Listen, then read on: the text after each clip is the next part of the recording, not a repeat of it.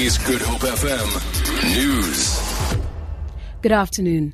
Diplomats have welcomed the deployment of soldiers to hotspots of xenophobic attacks.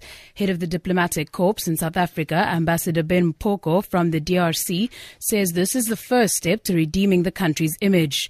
For the next 2 months, the SANDF will assist the police to end the spate of attacks. The deployment began in Gauteng last night, with the army supporting the police in a raid on Jeppestown hostels. It has now been extended to KwaZulu-Natal. Mpoko says the police were overwhelmed and slow when the attack started in KwaZulu-Natal. The deployment of the army indicated that police are overwhelmed. And we saw them in places like Isipingo in KwaZulu-Natal, where there were 5-10 policemen and there were a crowd of hundreds. Therefore, they cannot react effectively. So it took some time for the police to gather themselves and try to deal with the issue.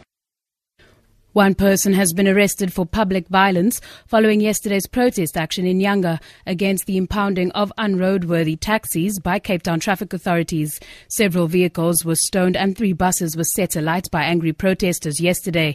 Earlier this morning, shots were fired at Metro Police vehicle doing patrols in Nyanga.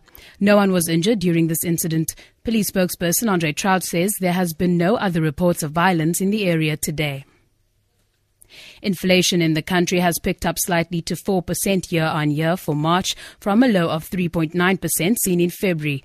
This is on the back of increased petrol prices as well as rising food prices. The number is below market expectations of a 4.1 increase and is still within the Reserve Bank's target band of 3 to 6%. Morafe Tabane reports. On a month-on-month basis, prices were up 1.4% in March compared with 0.6% previously. Core inflation, which excludes the prices of food, non-alcoholic beverages and petrol, was lower at 5.7%. Although inflation is still sitting comfortably within the Reserve Bank's target band, most economists expect it to continue on the upward trend. It means consumers' buying power will be eroded and they will also have to pay more for electricity. Morafi Tabani, SABC News, Johannesburg.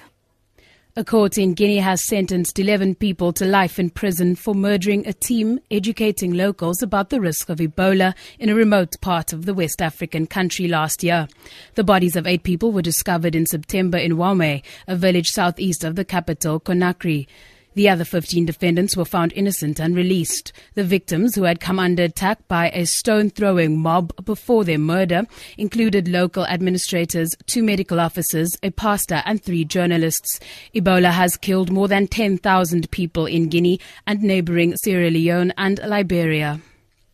And finally, 2 new plays are on the boards at Cape Town's Alexander Theatre from this week. First up is the production A Woman Alone with Anna Kurgan in the lead. The show, directed by Michael Kirsch, takes a wry look at a repressed and disempowered housewife.